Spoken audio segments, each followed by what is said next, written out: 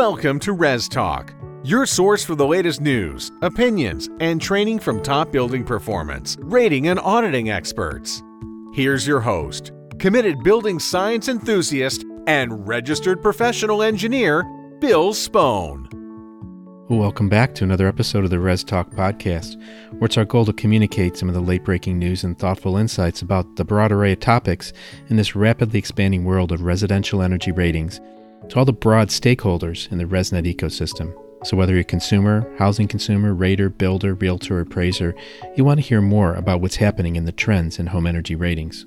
I'm your host, Bill Spohn, and I've worked in the HVACR and building performance markets for about 30 years and been working with the kind team at ResNet for nearly that whole time. If after listening today you like what you heard and you have not yet subscribed to the podcast, please consider doing so by typing Res Talk, that's RESTALK, into the search bar of your favorite podcast app. This way, if you subscribe, you'll get all the episodes as soon as they launch. In today's episode, we're going to hear from Eric Makela. He's of the New Buildings Institute. He's going to take us on a journey through the world of energy codes. Now, he's the perfect guide for this journey because he spent the last 30 years training on this topic to practitioners in the building, design, and enforcement industries in a variety of venues in over 20 states. We're going to learn from Eric about the work that NBI does and how they're involved in code development, and also cover some of the states and jurisdictions where more advanced or stretch codes are being implemented. Also illustrate for us the steps involved in the code update process and what organizations and groups are involved. We'll cover changes that have been put into place for the code in 2018. That's the IECC, International Energy Conservation Code, and some of the things that Eric thinks will be future themes for the next code update in 2021. So listen in to what Eric has to say about the IECC and also how HERS raters can influence and be involved in the development. How are you doing today, Eric? Good for a Monday morning. Perfect. Where are you calling in from, or where are we talking from? Where are you located? The New Buildings Institute main office is in Portland, but I am working out of my house in Boise, Idaho. It's a great place to live and a lot going on here. And there's actually about 5 of our staff that are spread out across the country, and the bulk of our staff are in Portland. What does the New Building Institute do?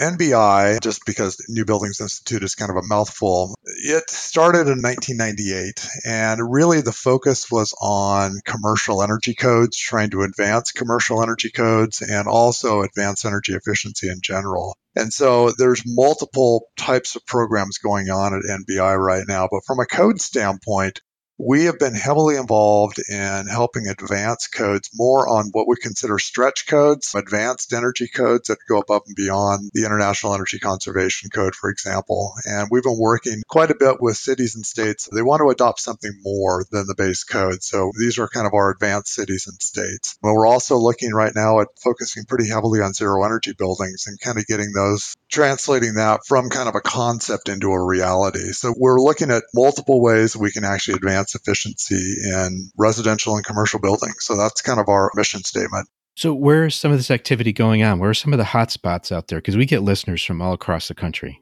We currently have a project with Boulder, Colorado. They're certainly a very advanced city and moving forward heavily with zero energy. We're just wrapping up actually a project in New York State that is, they wanted a stretch code and an advanced code based on the 2018.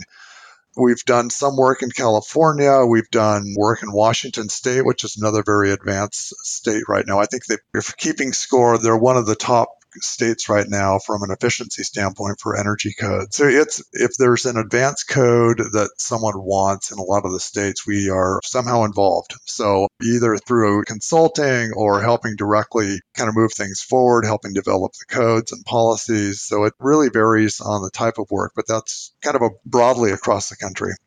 And you mentioned how many people work at New Buildings Institute? I think we're at about 20 staff. Something like that, yeah, at last count. And so how did you become to be involved with the NBI? I have been working in the codes world for longer than I want to think about, probably for over 30 years. So either through consulting with the building industry and the architecture industry in my days in California, through working with Pacific Northwest National Laboratory, which did most of the code support in the country right now, and they're still doing a lot of code support to trying to get states to adopt code. So I was there for several years, and we had our own consulting company, Eric Makela Group, for a number of years. And that, again, was focused on supporting codes primarily, with all supporting advancing efficiencies. We were purchased by Cadmus Group a few years ago, and our primary focus when we came on board there was actually evaluating how cities and states were doing for code implementation. We had several projects, probably did more codes evaluation than any other company across the U.S., and I came to the point where I really wanted to focus more on the development side and advancing code side and not necessarily evaluating side. So we had actually had, through our old company, Eric Makela Group, projects with New Buildings Institute to actually advance the commercial code and try to get about a 25% gain in efficiency. And this was back in 2012. And so we had been subcontractors to NBI for a few years, and it just seemed like a very good fit and a very natural fit. And it was work that I was excited about doing. And NBI, they're the prime company out there doing most of the advanced codes work right now. I actually contacted them to say, hey, do you want someone else to help out? It actually worked out quite well, and it's been, I think, a good fit overall for everyone. Why codes? Just get real basic. You've been doing this long enough. You've probably been asked this question, but think of why do there need to be codes? From my viewpoint, there are a lot of voluntary programs out there. I've seen voluntary programs transform marketplaces. For example, the Las Vegas market years ago with Energy Star and Environments for Living, they were voluntary codes and they really transformed the market in Las Vegas. But the problem with voluntary codes is you can volunteer to participate or you can also volunteer to not participate. And codes actually offer a regulatory platform that requires everyone to participate. And it's really, we look at codes as market transformation. Codes are always looked at as kind of the base minimum, which is true to an extent. I think over the years they progressed farther than that. But it's a mechanism for getting everyone to build to the same level of efficiency. And then you can have platforms that go above and beyond that. So I've actually found codes challenging to try to advance efficiencies and to try to look for new things that can be put into code that can actually increase efficiency in new residential and commercial construction. So there's a lot of aspects to it that really make a lot of sense. And again, I think when it comes right down to it from a market transformation standpoint, this is kind of you have advanced programs that'll eventually feed into codes, but codes really are the things that transform the market. And they're probably the most, from an investment standpoint, the cheapest way of going. So most codes, not maybe all, but most codes are cost effective. And so that's another major aspect that really ties into this thing. It's the only code on the book right now with a return on investment from a consumer standpoint. So there's a lot of advantages. And this is something that's been kind of a compelling argument to me over the years of why codes are a good thing. Is there ever any friction between building codes and energy codes? Because you're still talking about the same structures, right? Absolutely. And for example, my world, and from a New Buildings Institute standpoint, is our world is the International Energy Conservation Code. That is one of a suite of codes of IECC codes. And there's always a discussion that comes up that there's these barriers and conflicts and things like that. In reality, you start actually looking through the codes and there's not nearly as many as people might expect. There are always people that are trying to push the envelope, which is great. They want to do something advanced, and there might be something in one of the codes that says, no, you can't do that. Like gray water systems for plumbing, for example. I mean, there are jurisdictions that allow that right now, and codes are starting to do a pretty good job of addressing that. But in general, I have not seen the barriers to codes that are always brought up as example of these are the things we can't do, because there's a lot of flexibility in codes. I think ICC does a good job on actually reviewing the code provisions and looking at the other codes and saying, okay, there's either a conflict or not a conflict, but very rarely does something come up that's truly a conflict for what actually gets into the energy code. And a lot of that is actually identified during the code development process. These things come out during the discussion, and if there's truly a conflict, it will come out, and that's one reason why a code provision may not pass and actually get into the energy code. I don't see the barriers that a lot of people are actually holding up and saying the codes are barriers to efficiency. I don't buy that. Maybe there's mental barriers, perhaps. I think sometimes one of the things with codes is that jurisdictions enforce codes and interpret code provisions. And sometimes the code interpretation that a jurisdiction may have doesn't meet the spirit of the code, its language itself. We do face that. And so it's an education process to say, you're interpreting one way, here was the intent. And so how you're interpreting is really not how it was intended to be, and you should actually look at it this other way. And so, again, it gets down to an education process. I think most of the jurisdictions do a pretty good job from an interpretation. I have IECC as a backup to be able to contact with them, and they'll issue a formal interpretation. But I think that in general, it kind of comes down to we're all humans and we all look at things a slightly different way, and we're all trying to move in different directions. And sometimes someone will disagree with another person. And I think that's kind of where it comes down to. How much time or what kind of interface does NBI have with educational aspects? We do training and education, but most of our work is on the development side. We're kind of developing guides, testing things out, see how they work, vetting with industry and that type of thing. We do training, but not a huge amount. A lot of our guides that we produce are educational in addition to technical. So it's kind of like, here's the code provision, here's an advanced code, and here's how to implement it. So we do provide education through our guides.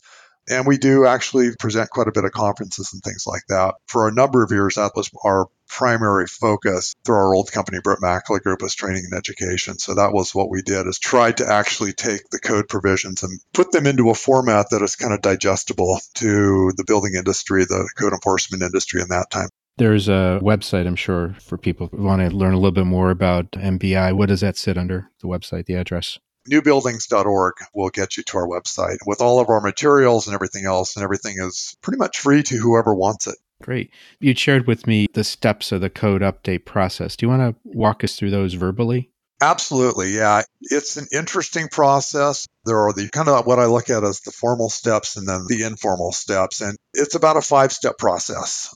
First step is developing code change proposals, and anyone can do it. And anyone that wants to put more efficiency in the code or has an issue with a provision in the code or clarify a provision, whatever else, literally anyone can submit a code change proposal. The joke was always your mom can submit one, even though she may know nothing about buildings. So it's an open process, and it's specifically open. So again, you can get as much public participation as you possibly can. So right now, for example, we are in the process of, there's a lot of groups out there developing code change proposals. These are all due in the first week of January 2019. They will be submitted. IECC will compile everything. They will send out what we call a monograph. It's essentially every proposal that was submitted prior to the first round of hearings, which are the code development hearings, and they'll be in Albuquerque in, I think, April of 2019 this year. So during the code development hearings, all proposals are heard in front of a group of industry representatives that are made up of code officials, home builders, and consultants. So these are energy consultants, people that are working in the industry that don't really fall under the code official or home builder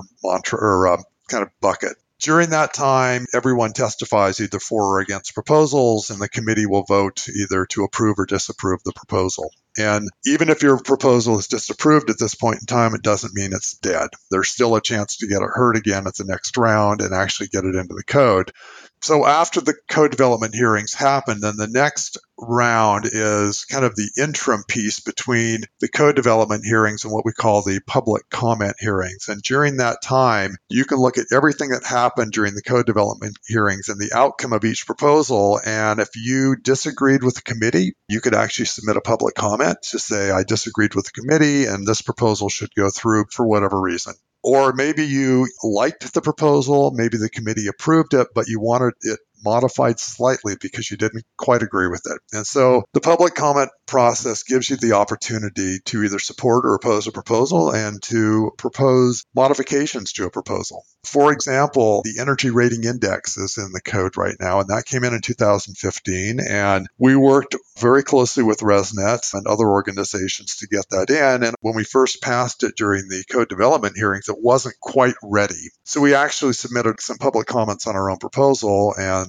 which needed to happen, cleaned up some language and things like that. And so even though it passed, we modified our proposal. And then that went to the next round, which is these public comment hearings. So at the public comment hearings, you basically hear every public comment that is submitted on a proposal. And not all proposals have public comments submitted to them. And those that don't have it, you don't worry about. But these are only on the ones where there actually have been comments submitted. At this hearing, you don't have a committee. Actually, you testify in front of the government voting members that are going to be voting on your proposal. And the public comment hearings are now kind of a two-step process. You'll testify on behalf of your public comment. The voting members will either vote at the hearing or they have the opportunity to vote electronically about 2 weeks later after the hearings. And it's a cumulative vote count on that public comment, and that's what either says your proposal passes or it doesn't pass. But the outcomes of that hearing is that you can basically overturn the committee's decision. If they approved a proposal and you didn't like it, the outcome of that could be disapproval, or if they disapproved a proposal and you pushed to get it approved, you could actually get the proposal approved. And there's a few variations in that. But once the votes are tallied, ICC then reviews those and they basically issue the results of the public comments hearings, and everything that passed ends up in the 2000, which in this case will be the 2021 IECC. That's typically published the spring following the hearing. So the first round will be in Albuquerque. The second round will be sometime in October of next year in Las Vegas, and then they'll be published. Typically the code is published in the following spring. That's it in a nutshell, but again, there's nuances and things like that as you work through here. So you've obviously been involved personally in this. It looks like you're speaking from memory. You've done all these things, have been involved in all these hearings. Yes, I actually served on the Code Development Committee for 4 cycles as a committee member, so that would have been the first round. And then I've actually represented ResNet a couple of rounds of hearings and represented other groups, Northwest Energy Codes Group, and some of the hearings too. I've been involved in the code developments probably since 2003, I believe. That's when I started getting involved in this. It's been a number of years, but I found that if you want to have an impact on the code, and if there's things you don't like, then you really need to get involved in the process to change things. And so that's been where I've been coming from on this. Over the course of that time period and involvement with this, were there any thorny or particularly interesting provisions that you could discuss, that you could share with us? Actually, the Energy Rating Index was one of the thornier of the provisions. There were groups that didn't like the concept at all and fought it, really pushed back hard. There were other groups that obviously wanted it in the code. It was highly controversial. We were able to get it in, which wasn't an easy thing to do, but it was really the concerted effort of a lot of the proponents and a lot of work prior to the hearings to get that in. Some of the issues were that it was, why should ResNet be in control of a code process, or not the code process, but a compliance approach? And even though ResNet's name wasn't in there, it was controversial because ResNet was heavily involved in this, and the Energy Rating Index was the HERS process. We just couldn't call it HERS. We had to call it the Energy Rating Index to try to keep it as generic as possible. So that process was incredibly thorny. This last cycle through, actually getting the IECC ResNet Standard 301 in, was another thorny process because the original language was written without a standard, and we needed to get the standard in to really make sure that it closed a lot of the loops or hoops that we needed to get closed in there. And it was just much better language to be able to reference a standard. So that was one of the major issues. Probably the most contentious one, though, I think that I was involved in was when I was a committee member trying to get the 2006 IECC residential. And that was a proposal by the U.S. Department of Energy to basically simplify the entire residential code. No one was opposed to it, but everyone wanted it tweaked, modified, changed, or whatever else. And so I believe we heard one proposal for about 2.5 to 3 hours from a committee standpoint, which I think set an all-time record for length of time to hear that. But incredibly contentious to the point that no one opposed it, but everyone liked it but wanted it tweaked. But that was a major simplification and really, I think, pushed toward getting people to actually understand what was in the code and really increase compliance significantly. So it was a major change that I think really did a lot of good from a compliance standpoint. So those are probably the two that stick out of my mind as the most contentious for whatever reason. So there are different reasons. So raters, I think they understand where energy codes impact their work, but what about getting involved in the process? What could they do to be involved? You hit the nail on the head. Raters, they have to live with the outcome of codes. And when I go to the ResNet conferences, there's always discussions about codes and things don't make sense. From a rater standpoint, the rater really can get involved from day one in developing proposals, going to the hearings to actually testify on behalf of them, submitting public comments, and going to the final action hearings too, and actually working with the jurisdictions between times to get them to understand why the changes they're proposing make sense. We actually have great examples of raters that have been involved or heavily involved in the process right now, and they've been fairly successful, but they have chosen to, instead of complaining about the code, actually getting there and trying to make it better and trying to look at it from a building science perspective and really change things that don't make sense from a building science standpoint. So we've had some great examples of that over the last few code cycles. But we had support on the Energy Rating Index where raters should actually support getting that in to make modifications. So there's multiple places where they can kind of inject themselves into the process to change the code. And again, as I look at the rater as one of the ultimate end users, it's really to their best interest to do this because they do have to live with what actually comes out of that, especially if they're looking at the Energy Rating Index for code compliance. They're now responsible for enforcing the code through that process. So it's to their best interest to really get involved. So have you attended and presented at the ResNet conferences? Yes, I have actually. I think I've been to the last, ever since the ERI got into the code, I have been speaking at the conferences, actually from day one when the ERI actually got into the code. So yes, I think I've attended since the Atlanta conference. I've attended every one of those, and I'm normally speaking on some code-related topic. Sometimes the message is get involved, or this is how you can get involved, but it's really, there is always a message about you need to be involved in this process. And will you be coming to the next conference in February of 2019? I'm hoping to. We did submit a paper. I haven't heard the outcome of that yet, but the actual topic of that is that conference will be right before the code development hearings, and it'll hopefully be an overview of what's actually being proposed this year. So we can talk to people about getting involved in the process to see if they're willing to come to the hearings to actually either support or oppose some of the proposals. So that it'll be kind of an overview as far as we know of what's actually been submitted for residential code change proposals. Are there any proposed changes you could talk about right now that are sort of already on the docket? The different groups out there are currently working on proposals, and we are certainly tracking as many of these as we can and also working on our own. For example, what we're doing right now is we're actually developing a zero energy appendix for residential, just because there's been a call for jurisdictions that want a more advanced code and a need for that. So we're actually working on our own zero energy appendix that'll actually be based on the Energy Rating Index approach. So that's one of the ones that we know that we're developing that are moving forward.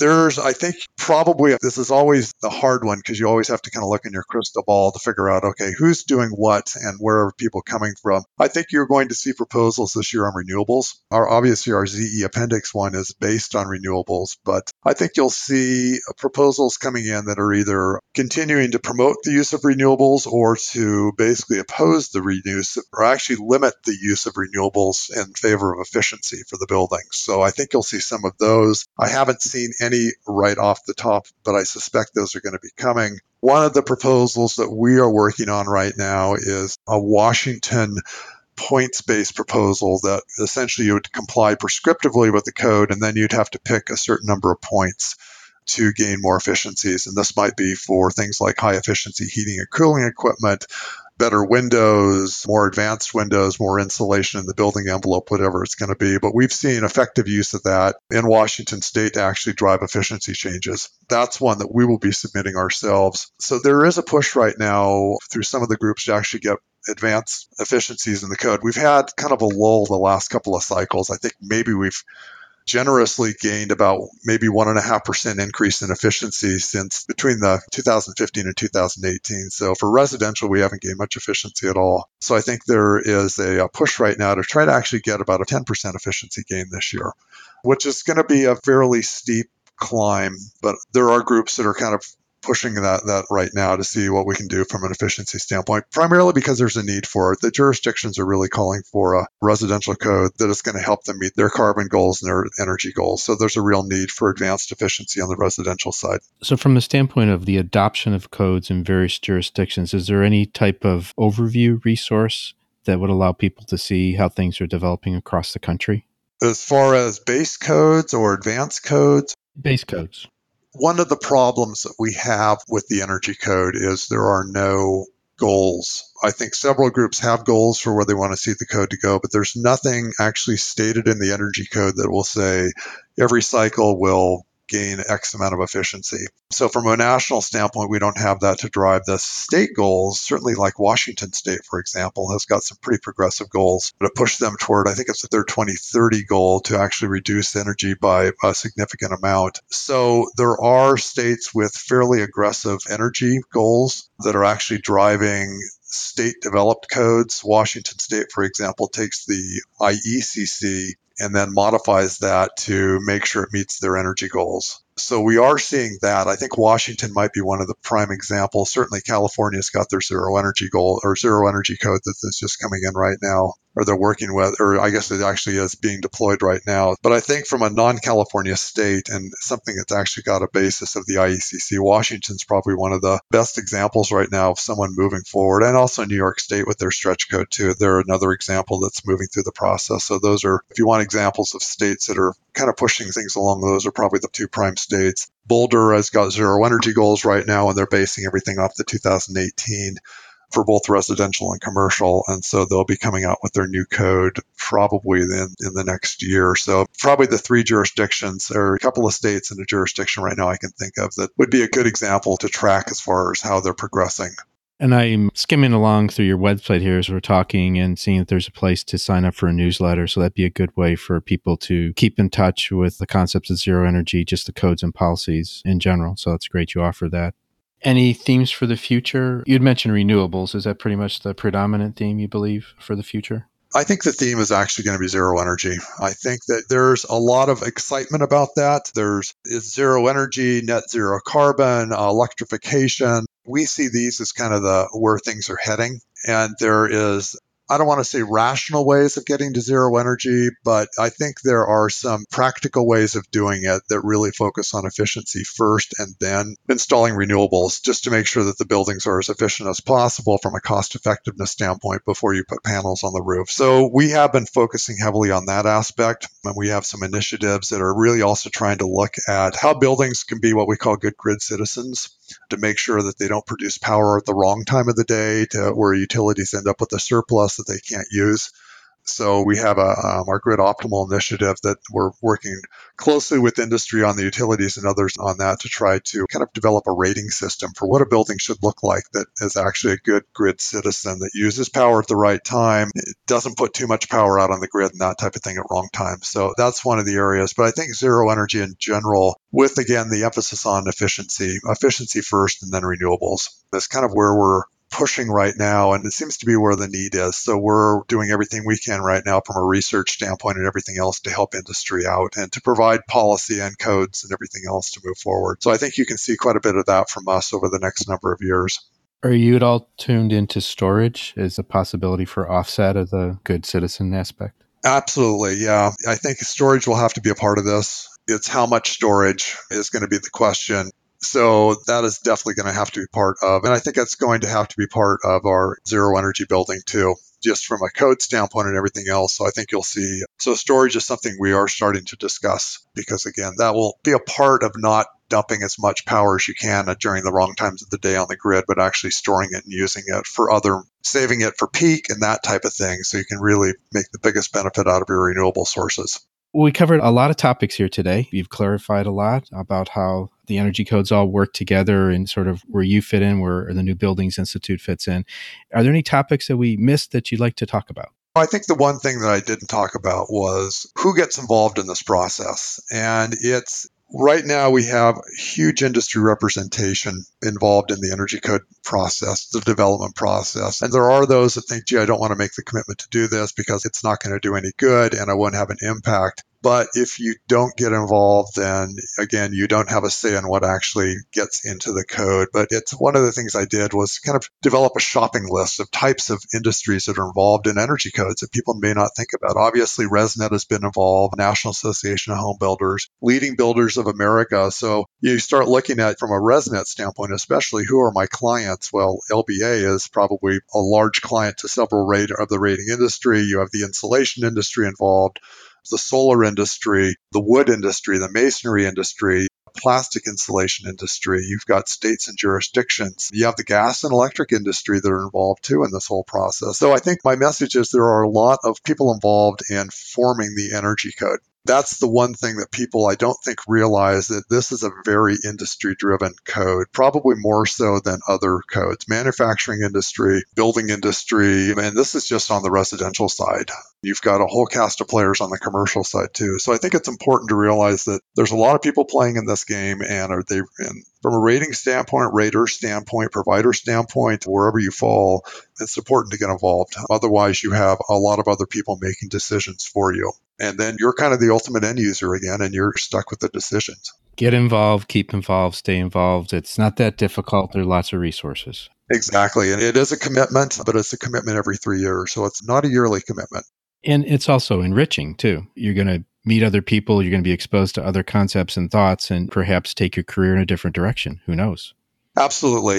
The people that show up at the hearings or get involved in things like that are people you may never have corresponded with earlier or never thought about earlier. And they do come in, obviously, with their thoughts and with their positions and things like that. But I actually find the hearings pretty educational about things that can and can't be done and the problems and issues that are happening in the industry that you'd never know about otherwise. And you learn about different markets and what drives different markets. So it's been a real learning process for me over the last number of years being involved in this.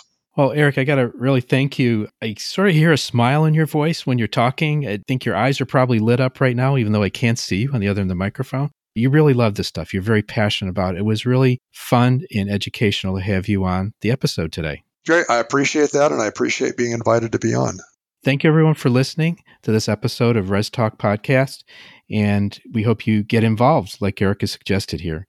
And if not, just take a listen to some of the other episodes and see where you can get involved. Thank you very much again, Eric, and take care, everyone. Great. Thank you. Thank you for listening to this episode. We hope Eric instructed you in a few things that you didn't know about the International Energy Conservation Code, and also learned some things and some ways in which you can be involved in that code development process. If you're a pro in the building market, you should surf on over to resnet.us/professional to learn more or to join the email list. You also might want to consider coming to the industry conference, the ResNet Industry Conference, which will be in New Orleans, Louisiana, February 25th through 27th, 2019. You can learn more about that conference at www.conference.resnet.us.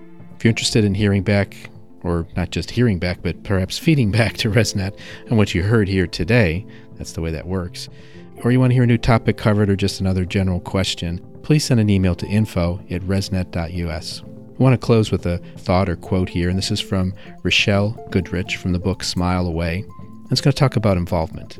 It's impossible to be involved in all situations, but there's no excuse not to be involved in something, somewhere, somehow, with someone. Make an ounce of difference. I think that's some of what Eric was alluding to today when he's talking about getting involved in the code development process. If you're not subscribed yet, please consider doing so. That way you get the latest episodes as they launch automatically.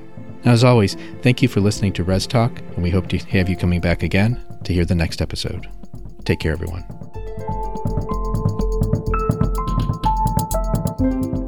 Thanks for listening to the Res Talk Podcast. This podcast is hosted by Bill Spohn, produced by Brian Orr, and is a production of ResNet, the Residential Energy Services Network.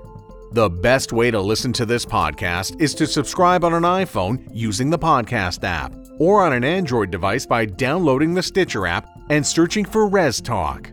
If you are willing, a review on iTunes or the podcast app will help others find the show and would be very much appreciated. We look forward to talking again soon on Res Talk.